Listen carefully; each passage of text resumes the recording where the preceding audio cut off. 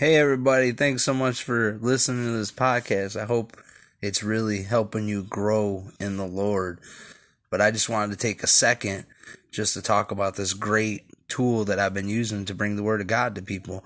Anchor is a tool that allows you to record and edit your podcast right from your phone or computer. And when hosting on Anchor, you can distribute your podcast to listening platforms like Spotify and Apple Podcasts and a lot more. So it's really been helping me reach people that I can't go to their house and actually teach them a Bible study. So it's everything you need in a podcast in one place. The best of all, Anchor, and it's totally free.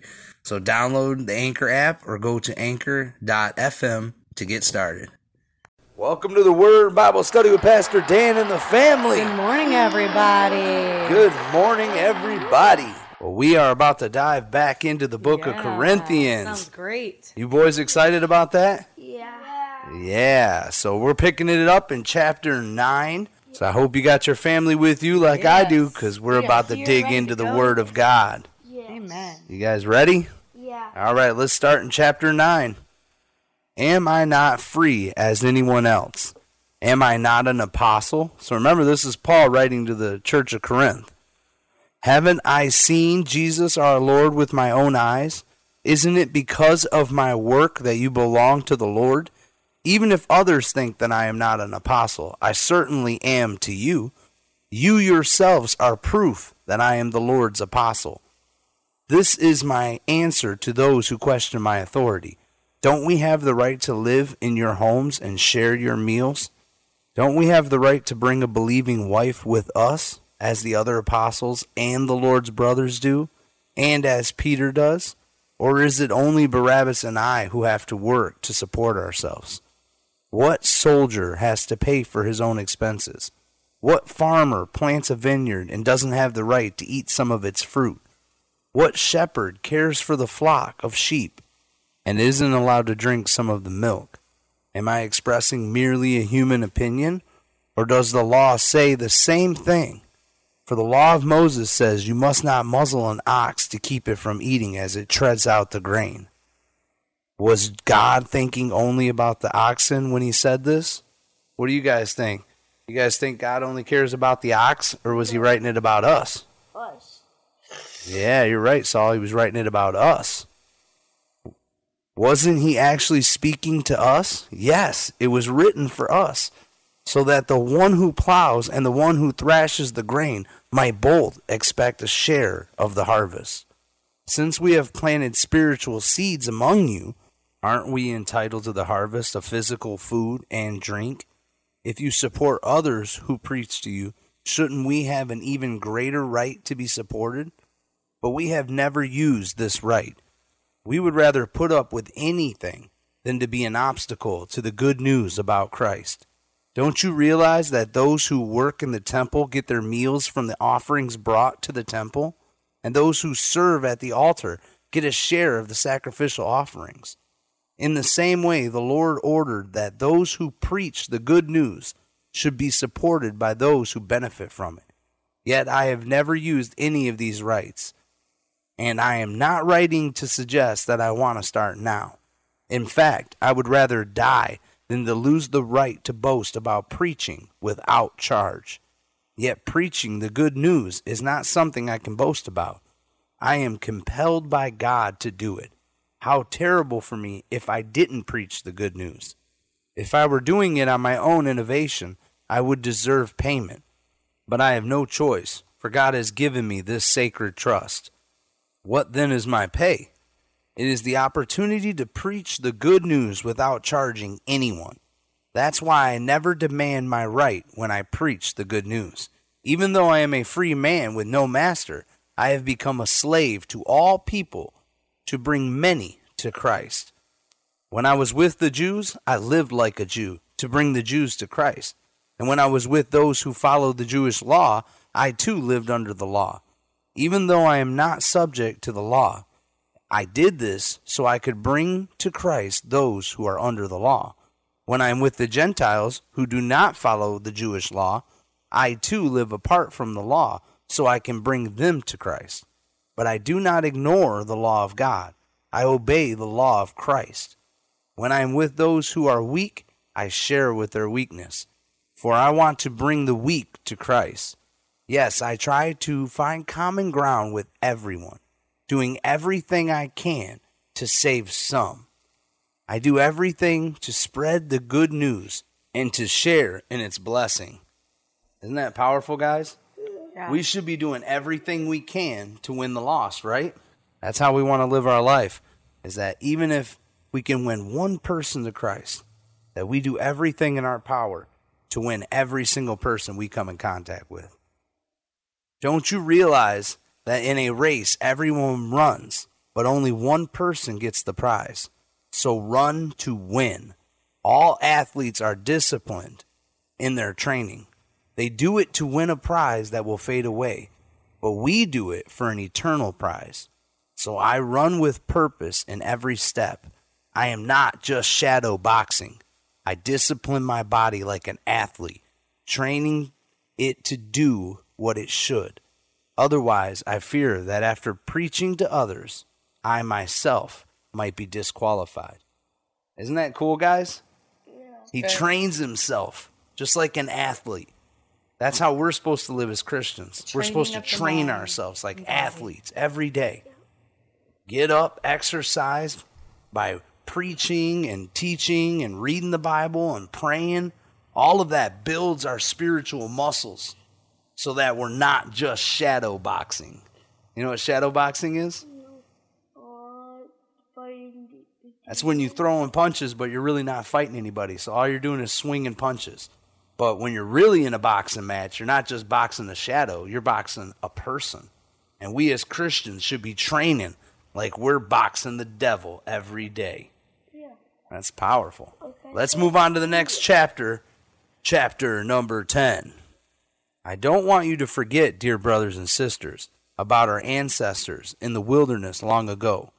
All of them were guided by a cloud that moved ahead of them, and all of them walked through the sea on dry ground. He's talking about Israel and Egypt, guys.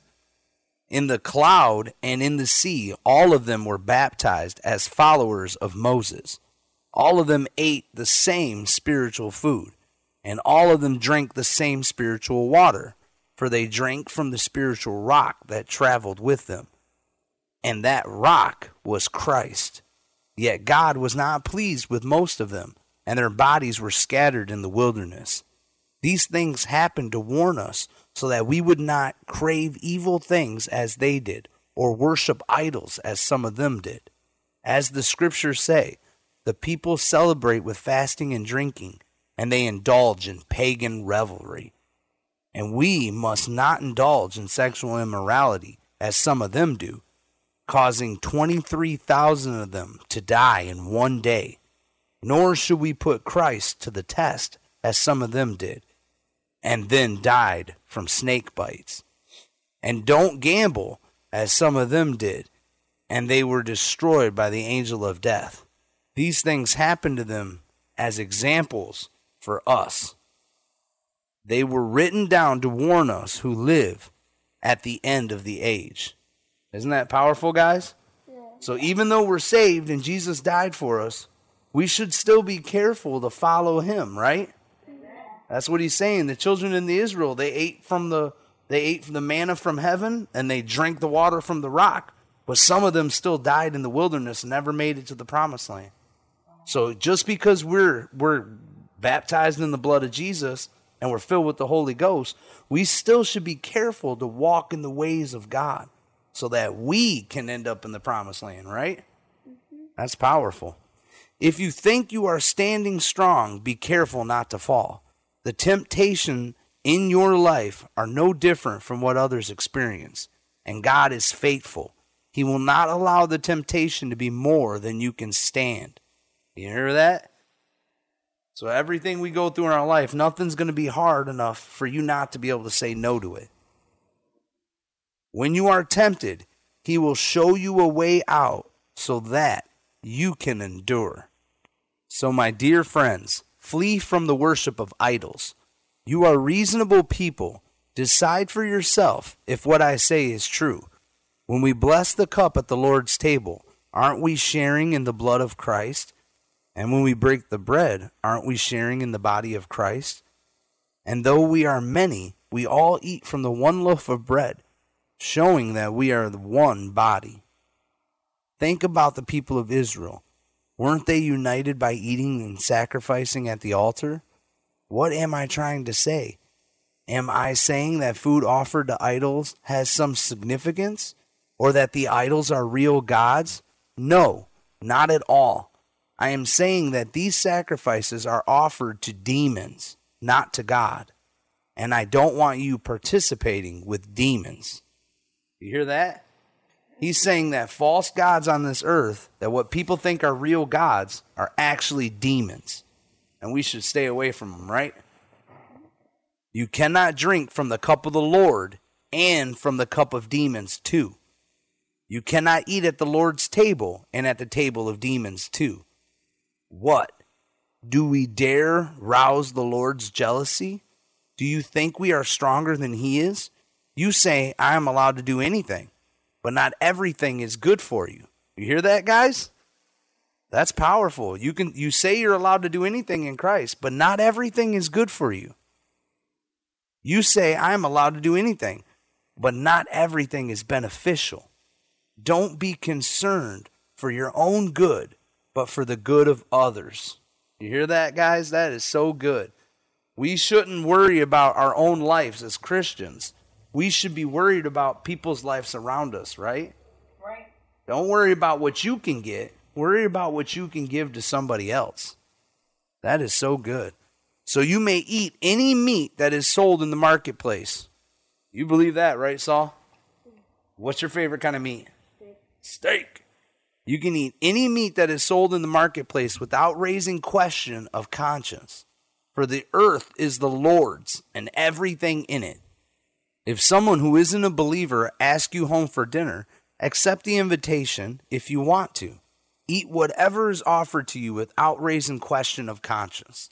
But suppose someone tells you this meat is offered to an idol, then don't eat it.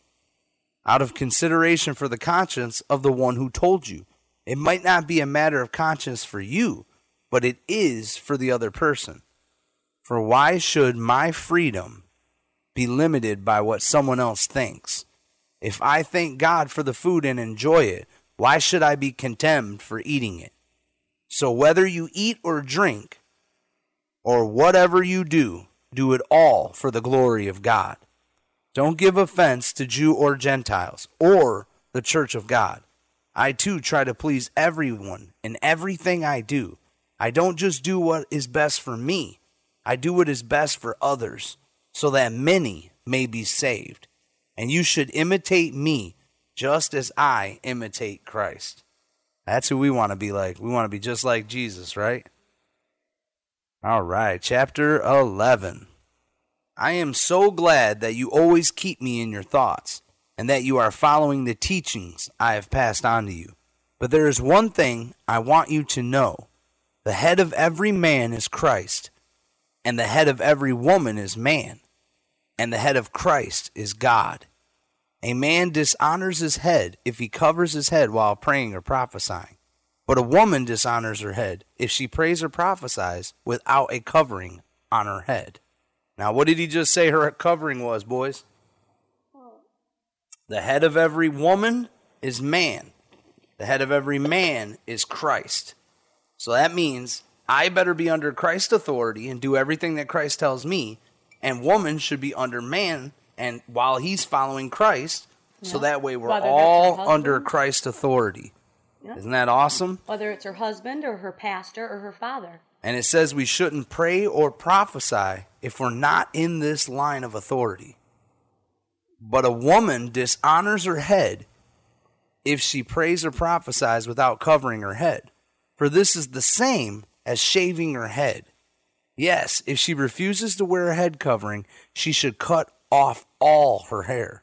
But since it is shameful for a woman to have her hair cut or her head shaved, she should wear a covering. A man should not wear anything on his head when worshiping, for man is made in God's image and reflects God's glory. The woman reflects man's glory. For the first man didn't come from woman, but the first woman came from man. And man was not made for woman, but woman was made for the man. For this reason, and because of the angels are watching, a woman should wear a covering on her head to show that she is under authority. So what that means is women should obey and submit to their husband as an authority figure of Christ. And a husband should only submit to Christ. He shouldn't submit to anyone else. No other man should tell him what to do. He should listen directly to Christ. And no one else should tell a woman what to do other than her husband. Because the angels are watching, and the angels know what happens when they don't follow authority. Right. They get judged severely. And we don't want to be like them, right? I don't want to be judged. Amen. But among the Lord's people, women are not independent of men, and men are not independent of women. For although the first woman came from man, every other man was born from a woman, and everything comes from God. Judge for yourself. Is it right for a woman to pray to God in public without covering her head? Isn't it obvious that it's disgraceful for a man to have long hair? And isn't long hair a woman's pride and joy? For it has been given to her as a covering. But if anyone wants to argue about this, I simply say that we have no other custom than this, and neither do God's other churches. But in the following instruction, I cannot praise you, for it sounds as if more harm than good is done when you meet together. First I hear that there are divisions among you, and when you meet as a church, and to some extent I believe it. But of course there must be divisions among you, so that you who have God's approval will be recognized. When you meet together, you are not really interested in the Lord's Supper, for some of you hurry to eat your own meal without sharing with others. As a result, some go hungry while others get drunk. What? Don't you have your own homes for eating and drinking? Or do you really want to disgrace God's church and shame the poor? What am I supposed to say? Do you want me to praise you? Well, I certainly will not praise you for this. For I pass on to you what I received from the Lord himself. On the night when he was betrayed, the Lord Jesus took some bread and gave thanks to God for it. Then he broke it into pieces and said, "This is my body, which is given for you. Do this in remembrance of me." In the same way, he took the cup of wine after supper, saying, "This cup is the new covenant between God and his people, an agreement confirmed with my blood. Do this in remembrance of me as often as you drink." What's he talking about here, guys? The offering drinks. Communion. What's it called? Yeah, communion. When we drink the wine and we eat the bread to remember Jesus Christ, right? Yeah. He's talking about it right here. For every time you eat this bread and drink this cup, you are announcing the Lord's death until he comes again. That's why we do it, guys. And listen what he says here. So anyone who eats this bread or drinks this cup of the Lord unworthily is guilty of sinning against the body and the blood of the Lord. That is why you should examine yourself before eating the bread and drinking the cup. And if you eat the bread or drink the cup without honoring the body of Christ, you are eating and drinking God's judgment upon yourself. That is why many of you are weak and sick, and some have died. Because they didn't realize that by taking the body and the blood on them, they were actually accepting Christ's body into their body. You guys hear that? Yep. Think about that. He says, if you eat or drink the blood and the body without honoring the body of Christ, you are eating and drinking God's judgment upon yourself. And that is why you are weak and sick, and some have died. So that means if you eat and drink it honoring the body of Christ, you won't be weak, sick, or die. That's what he's saying. We can receive healing by understanding that we're actually accepting God's body when we do communion. But if we examine ourselves, we would not be judged by God in this way. See, he's saying it. We won't be judged by God in this way. Yet when we are judged by the Lord, we are being disciplined so that we will not be condemned along with the world. So my dear brothers and sisters, when you gather for the Lord's Supper, wait for each other. If you are really hungry, eat at home so you won't bring judgment upon yourselves when you meet together. I'll give you instructions about the other matters when I arrive. Chapter 12. All right, so this chapter is all going to be about the gifts of the Holy Spirit and the spiritual gifts that we get when we're filled with the Holy Ghost. So let's start it off. Now, dear brothers and sisters, regarding your question about the special abilities the Spirit gives us, I don't want you to misunderstand this. You know that when you were still pagans, you were led astray and swept along in worshiping speechless idols. So I want you to know that no one speaking by the Spirit of God will curse Jesus, and no one can say Jesus is Lord except by the Holy Spirit. There are different kinds of spiritual gifts, but the same Spirit is the source of them all. There are different kinds of service, but we serve the same Lord. God works in different ways, but it is the same God who does the work in all of us. A spiritual gift is given to each of us so we can help each other. To one person, the Spirit gives the ability to give wise advice. To another, the same Spirit gives the message of special knowledge.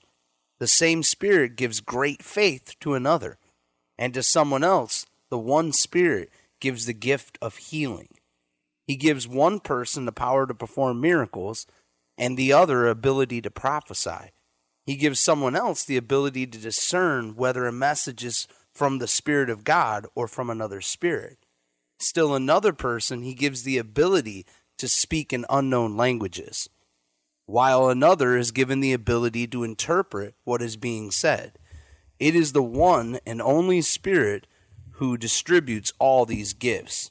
He alone decides which gift each person should have. So you guys understand that? That sometimes you have people who prophesy, you have people who do healing. You know how you have people in the church that have these gifts. You guys have seen that, right? Mm-hmm. Yeah. Yeah, that's what this is talking about. It's the Spirit that gives us those abilities. So when someone's performing miracles, it's not just because they're a cool person. It's the same Holy Ghost in them that's performing that miracle is the same Holy Ghost in you. So it doesn't matter like who the person is. It just matters that we all have the Spirit in us, and God will give us the gifts that we need so that we can perform the work that God has for our life. So that's what this whole chapter is telling us, is that when there's things that we need to do in our life, it's the Holy Ghost that's going to empower us to do it. Do you need to know what's going to happen in the future? The Holy Ghost will prophesy to you. If you need healing in your body, the Holy Ghost will heal your body. And you need to be in tune with the Spirit. Yeah, we got to be in tune with the Spirit so that we can work in the gifts of the Spirit. Amen.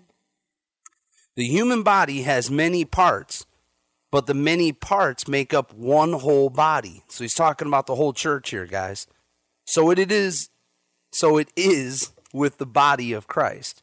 Some of us were Jews, some were Gentiles, some were slaves, and some are free. But we have all been baptized into one body by the one Spirit, and we all share the same Spirit. Yes, the body has many different parts, not just one part. If the foot says, I am not part of the body because I am not the hand, that does not make it any less part of the body. And if the ear says, I am not part of the body because I am not an eye, would that make it any less part of the body? If the whole body were an eye, how would you hear? That's good, guys. Or if the whole body were an ear, how would you smell? But our bodies have many parts, and God has put each part just where He wants it. That's important, guys. Everybody's got a role to play in the church.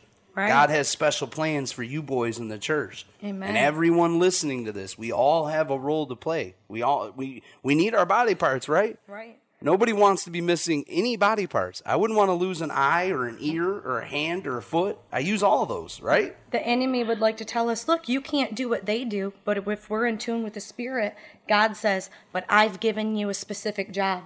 Pay attention to that job and do it. Right. Well, let's go back to reading now. How strange a body would be if it had only one part. Yes, there are many parts, but there are only one body. The eye can never say to the hand, I don't need you. And the hand can never say to the feet, I don't need you. In fact, some parts of the body that seem weakest and least important are actually the most necessary. And the parts we regard as less honorable are those we clothe with the greatest care. So we carefully protect those parts that should not be seen, while the more honorable parts do not require this special care. So God has put the body together such that extra honor and care are given to those parts that have less dignity. This makes for harmony among the members, so that all the members care for each other. If one part suffers, all the parts suffer with it. And if one part is honored, all the parts are glad. All of you together are Christ's body, and each of you is a part of it. Here are some of the parts God has appointed for the church. First, there are apostles. Second, there are prophets. Third, there are teachers. Then there are those who do miracles. Then there are those who have the gift of healing. And there are those who can help others. Those who have the gift of leadership and those who speak in unknown tongues. Are we all apostles? Are we all prophets? Are we all teachers? Do we all have the power of miracles? Do we all have the gift of healing? Do we all have the ability to speak in unknown languages? Do we all have the ability to interpret unknown languages? Of course not. So you should earnestly desire the most helpful gifts. So notice now, he didn't say that you couldn't have these gifts, because he already said we could have any of these gifts. And he tells us here that we should desire the most helpful gifts. What he's saying is, we don't, as a body member, we don't need to have all of the gifts. We can all together form the body of Christ. I need to desire gifts. You need to desire gifts. And when we all have special gifts, we come together and form a more harmonized body, right? That's good, guys. But now, let me show you a way of life that is best of all. Now we're going to go to the next chapter. Isn't that cool how he ended that chapter like that? He's like, let me show you the best thing. And guess what the next chapter is all about?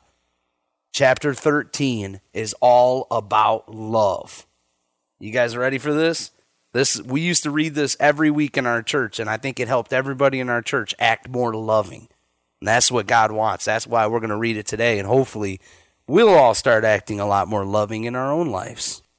If I could speak all of the languages of earth and of angels, but I don't love others, I would only be a noisy gong or a clanging cymbal. If I had the gift of prophecy, and if I understood all of God's secret plans and possessed all knowledge, and if I had such faith that I could move mountains, but I didn't love others, I would be nothing. You guys hear that? That's powerful. You could do all these great things for God, but you don't love anybody, you're nothing. If I gave everything I have to the poor and even sacrificed my body, and I could boast about it, but if I didn't love others, I would have gained nothing. Because love is patient, love is kind, love is not jealous or boastful or proud or rude. It does not demand its own way. That's powerful. When we're loving, we shouldn't be demanding to get what we want. It is not irritable. It keeps no record of being wronged. That means if someone's done something bad to you, if you're really loving, you won't remember it. It does not rejoice about injustice, but rejoices whenever the truth wins out. Love never gives up. It never loses faith. It is always hopeful, and it endures through every circumstance.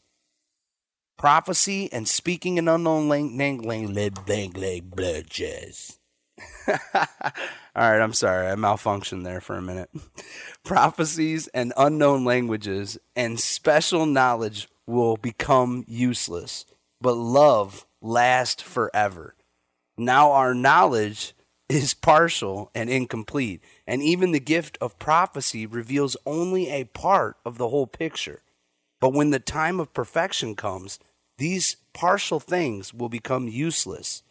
When I was a child, I spoke and thought and responded as a child. But when I grew up, I put away childish things.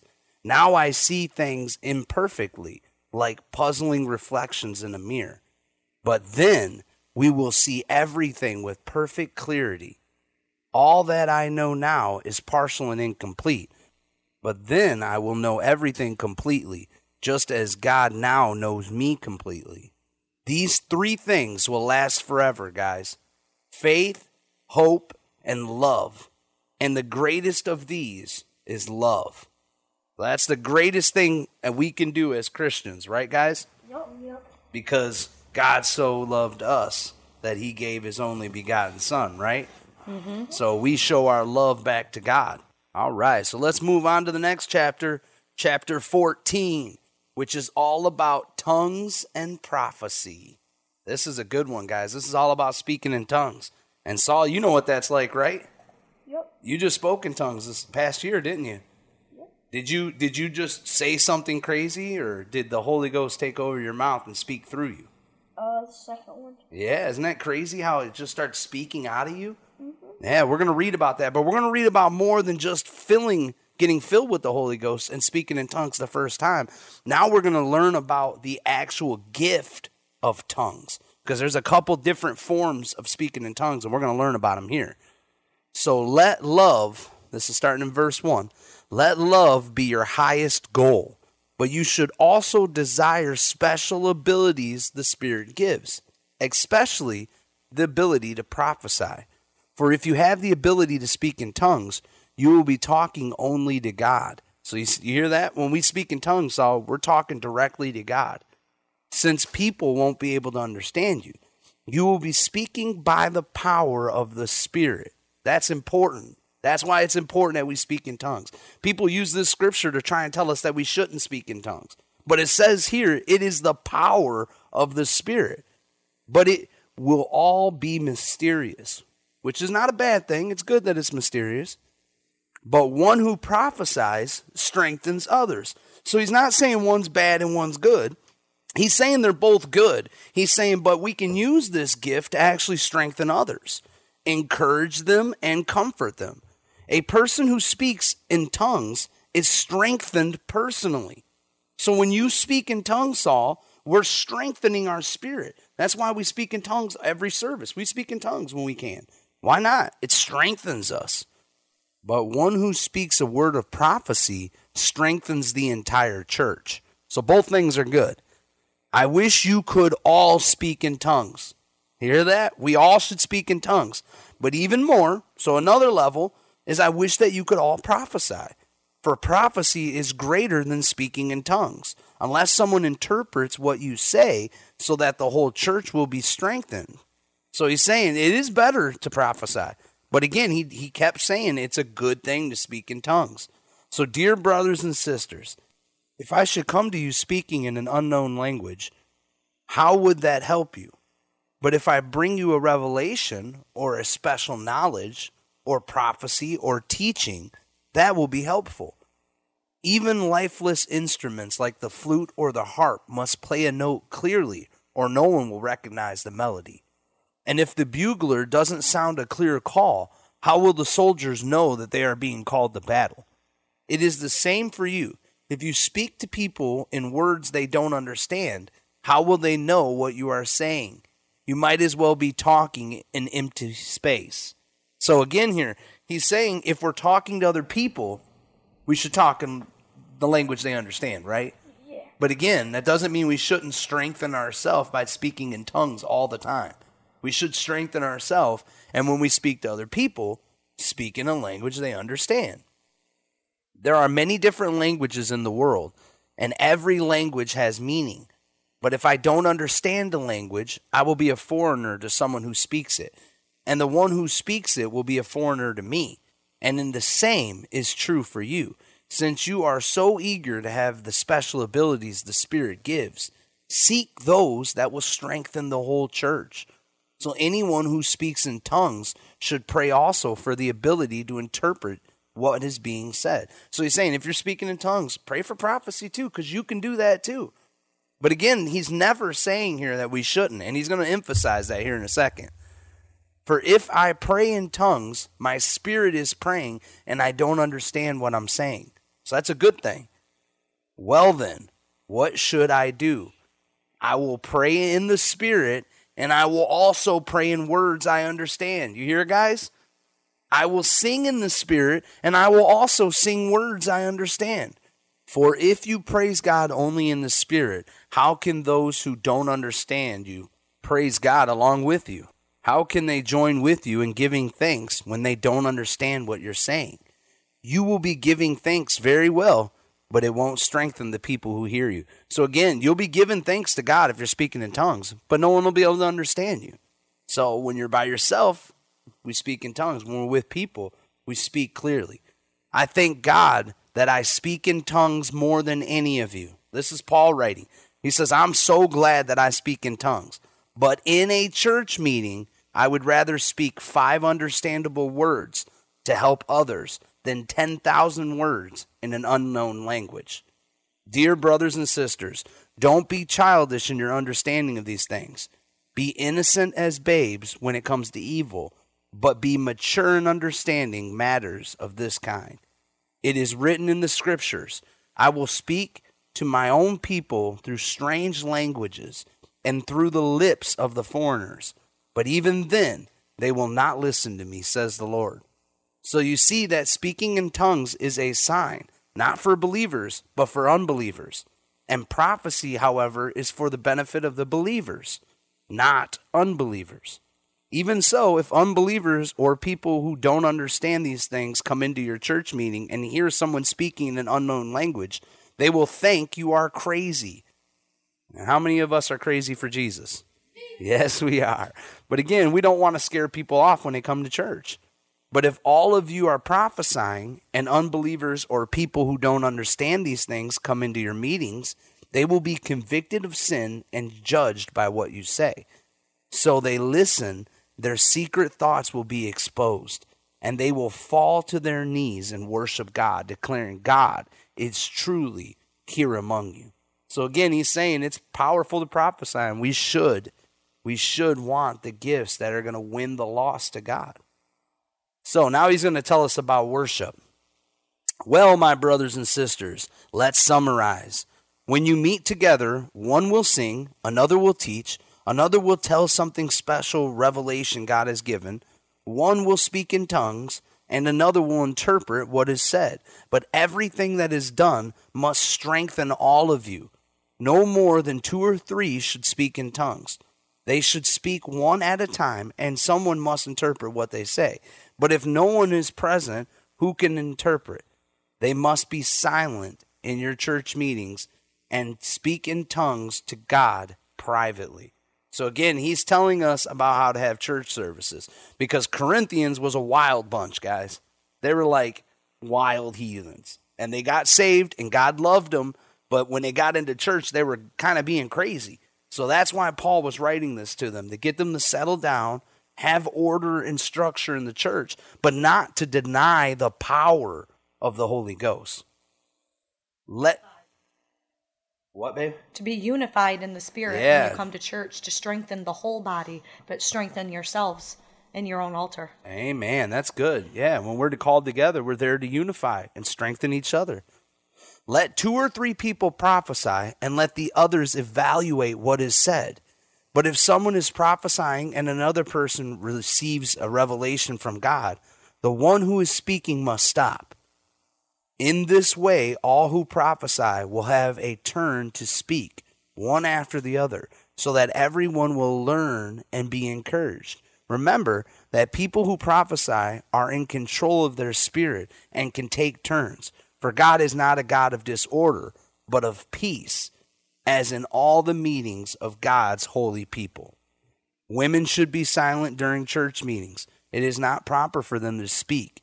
They should be submissive, just as the law says.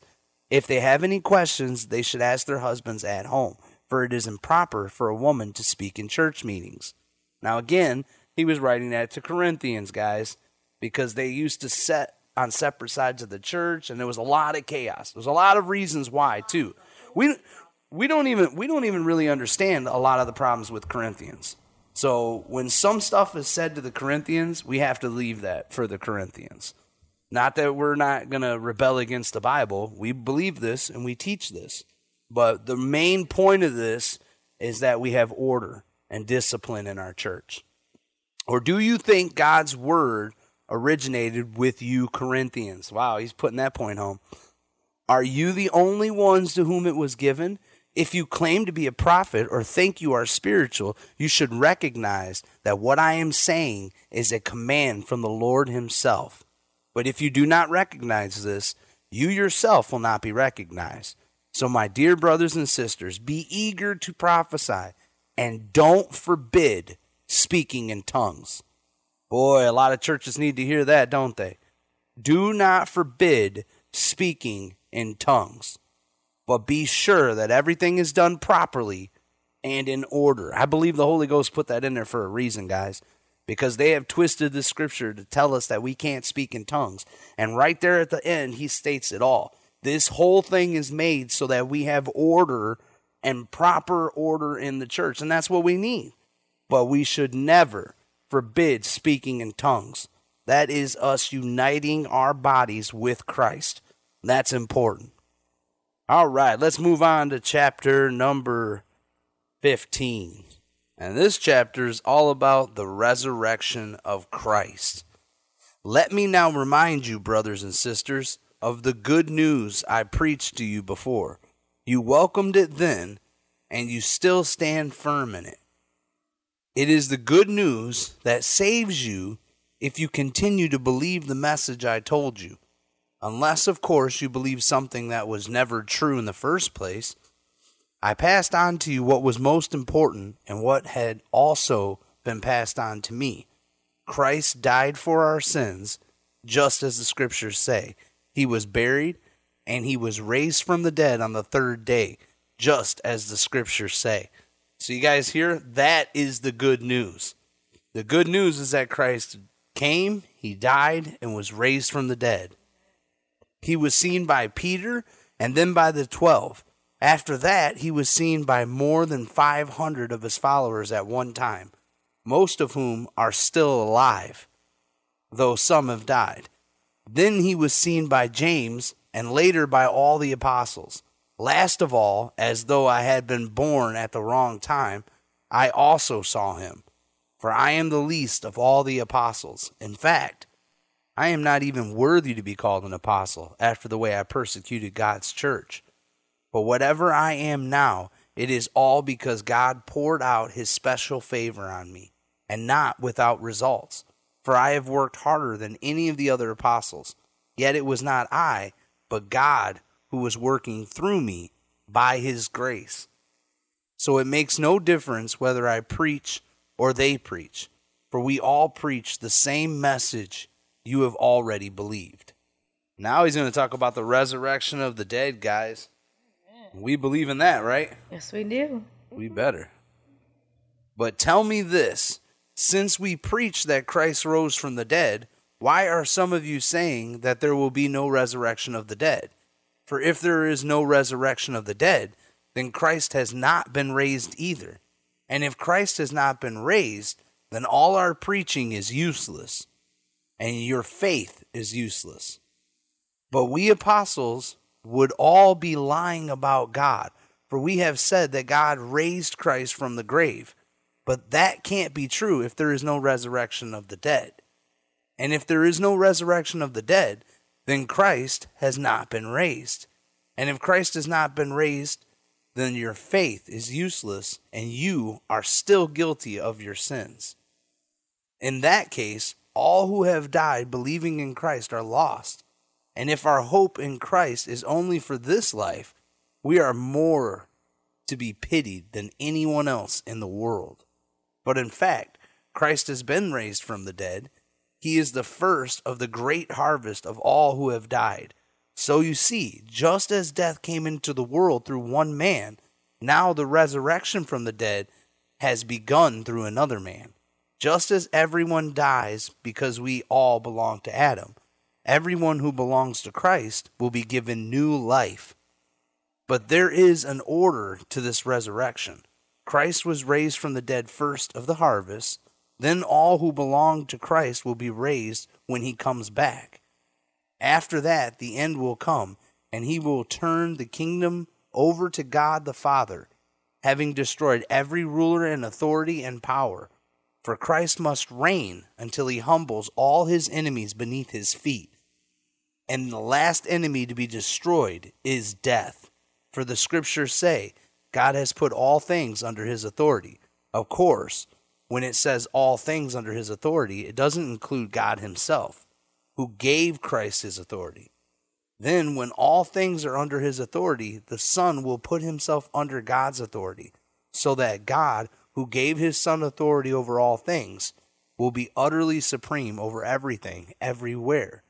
If the dead will not be raised, what point is there to people being baptized for those who are dead? Why do it unless the dead will someday rise again? For why should we ourselves risk our lives hour by hour? For I swear, dear brothers and sisters, that I face death daily. This is as certain as my pride in what Christ Jesus our Lord has done for you. And what value is there in fighting wild beasts, these people of Ephesus, if there will be no resurrection from the dead? And if there is no resurrection of the dead, let's feast and drink, for tomorrow we die. Don't be fooled by those who say such things, for bad company corrupts good character. Think carefully about what is right and stop sinning. For to your shame I say that some of you don't know God at all.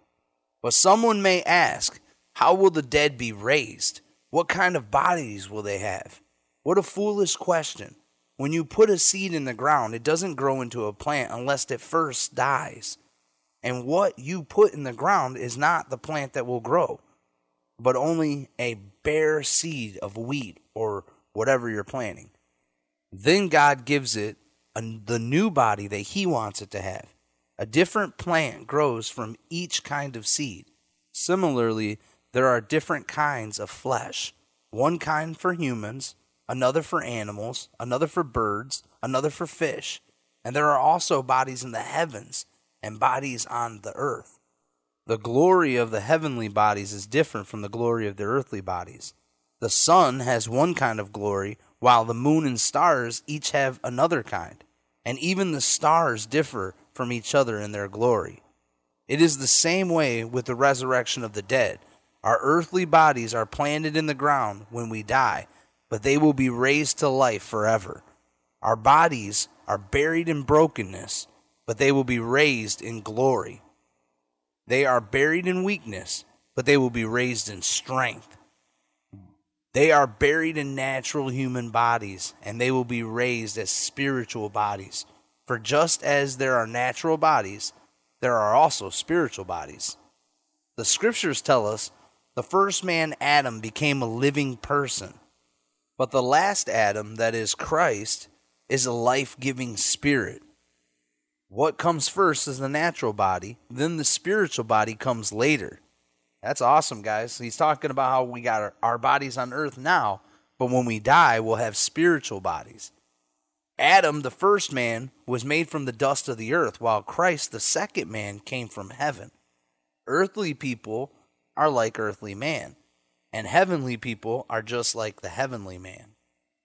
Just as we are now like the earthly man, we will someday be like the heavenly man.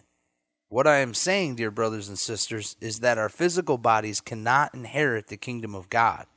These dying bodies cannot inherit what will last forever. But let me reveal to you a wonderful secret. We will not all die, but we will all be transformed. It will happen in a moment, in the blink of an eye, when the last trumpet is blown. And when the trumpet sounds, those who have died will be raised to life forever, and we who are living will also be transformed. For our dying bodies must be transformed into bodies that will never die. Our mortal bodies must be transformed into immortal bodies. Then, when our dying bodies have been transformed into bodies that will never die, the scriptures will be fulfilled. Death is swallowed up in victory. O death, where is your victory? O death, where is your sting? For sin is the sting that results in death, and the law gives sin its power. But thank God, he gives us victory over sin and death through our Lord Jesus Christ. So my dear brothers and sisters, be strong and immovable. Always work enthusiastically for the Lord, for you know that nothing you do for the Lord is ever useless. Man, that's a powerful chapter. And now we come to the final chapter, guys. Chapter 16. That means this is the final chapter, so he's just going to be saying goodbye to a bunch of names I'm going to have a hard time to pronounce. So here we go. Now regarding your question about the money being collected for the people in Jerusalem, you should follow the same procedure I gave you to the churches in Galatia. On that first day of the week, you should each put aside a portion of money you have earned. Don't wait until I get there and then try to collect it all at once. When I come, I will write letters of recommendation for the messengers you choose to deliver the gift to Jerusalem. And if it seems appropriate for me to go along, they can travel with me.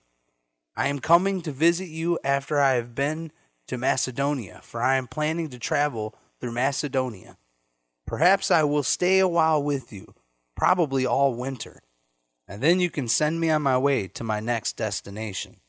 This time I don't want to make just a short visit and then go right on. I want to come and stay a while, if the Lord will let me.